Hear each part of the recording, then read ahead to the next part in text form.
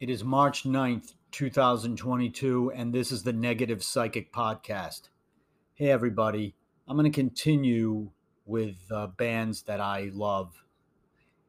And tonight's episode is The Rolling Stones. When I was about 11 years old, I stayed up late to watch a TV show that was a celebration of rock and roll. Besides the Beatles, the Monkees, and Kiss, there weren't any other bands I was really interested in. I listened to the radio a lot and liked a lot of the hits of the day, and I heard other bands, but I didn't care either way. John Ritter was the host of this program. I'm pretty sure he was, anyway. For those of you who don't remember John Ritter or know who he is, or was, I should say, he was the star of the television show Three's Company back in the 70s. And he was a very physical actor, really funny. But he was the host of this show. The show consisted of a basic history of rock and roll from Elvis onward. They showed clips of the famous singers and bands that made rock and roll great. They showed a few clips of the Beatles, which I was really looking forward to seeing that night. Then it was time to show a segment on the Rolling Stones. I had heard I Can't Get No Satisfaction before. My friend Randy had the 45, on London Records, by the way. I thought that it was a cool song. I had never seen them before, so I couldn't wait. I believe they showed a clip of Satisfaction, but then they showed a clip that changed my life. What I saw on that TV show were the Rolling Stones in makeup playing this awesome song. I remember listening and rocking back and forth. By the final minute of the song, I was jumping around the room. I never wanted it to end. I had never heard anything like that before. I couldn't comprehend what the singer was singing, but the riff was the greatest thing I ever heard in my life.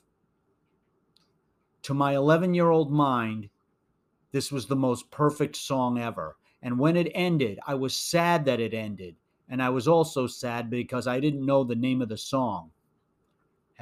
Did any of this ever happen to any of you? Well, it happened to me. I had no one to ask. My parents wouldn't know. My brother was only 9, so he wouldn't know. The few friends I had at the time wouldn't know. I was in the 5th grade. How would any other 5th grader know? Since I didn't know the lyrics, how could I describe the song? I wasn't even sure I could sing the riff right. Somehow, I needed to get my hands on a Rolling Stones record and listen to every single song until I found it. One day I was at the library and I found in the record section, yes, the record section, the Rolling Stones Through the Past Darkly Big Hits Volume 2. Now, this album was shaped like a stop sign, and the front cover had the picture of the Rolling Stones with their faces pushed up against a piece of clear glass. So, their noses are smushed, their mouths are smushed. When you opened it up, there were cracks in the glass, and they were holding up their hands like, no, no, that sort of thing. And on the back cover, it was them laying on the ground. I couldn't wait to get this home and play it. I would find the song, I hoped. I put it on my record player, and on side 1, song 4, there it was. Jumpin' Jack Flash. I played it over and over and over. I couldn't get enough of it. Then I thought perhaps I should listen to the rest of the album.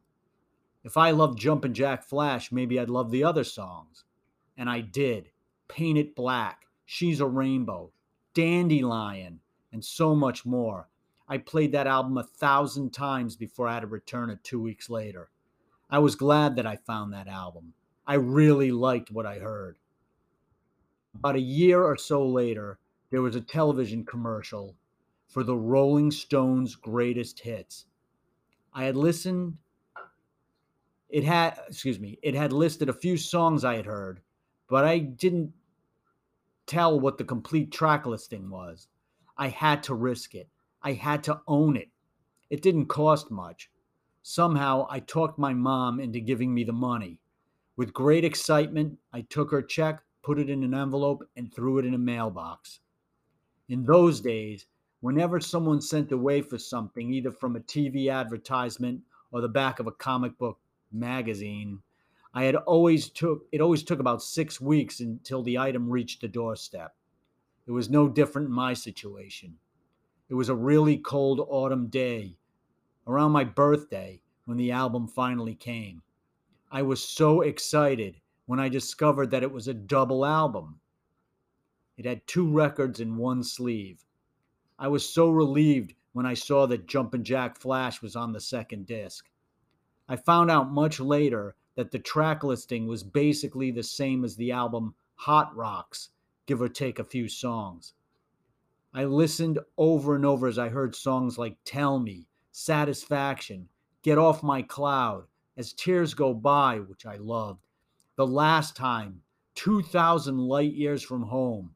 I could go on, but every song was just so fantastic. I started to read and learn more about the Rolling Stones. I took every book available on them out of the library. There wasn't many at the time, but there were a few books that were mostly a photographic history. When they were a young band, they hired a manager named Andrew Loog Oldham, who was younger than they were, but was full of ideas, and they worked. They were presented as the anti-Beatles. Brian Jones started the band, and he made it clear at first that the Rolling Stones was his band.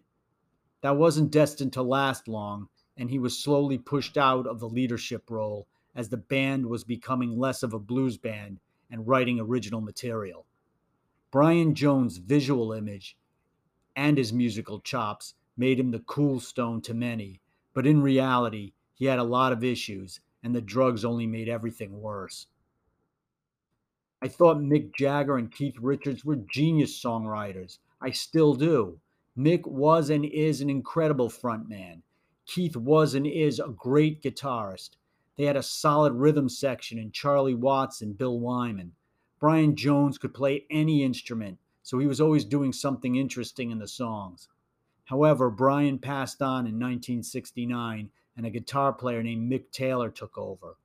He played on the last few songs on the record that I bought. He made the band sound different, but in a good way.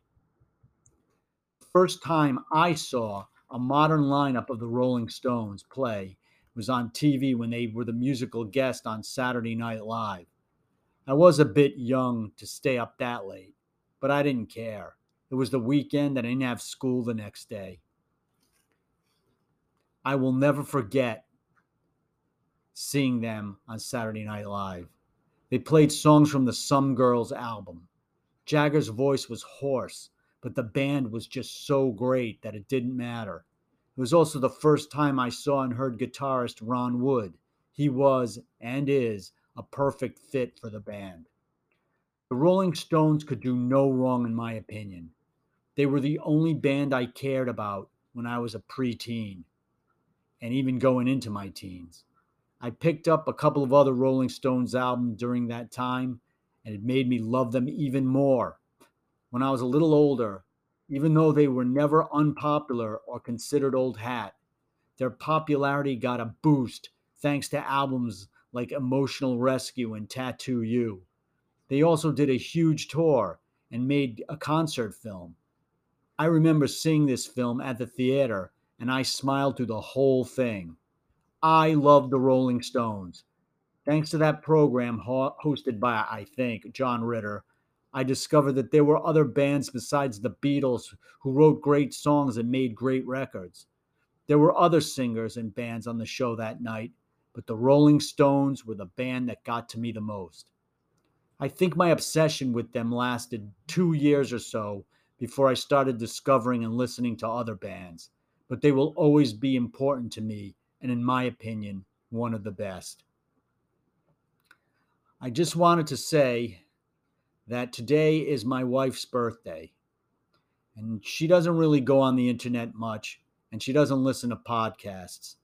But I just wanted the airwaves to hear me say happy birthday to my wife.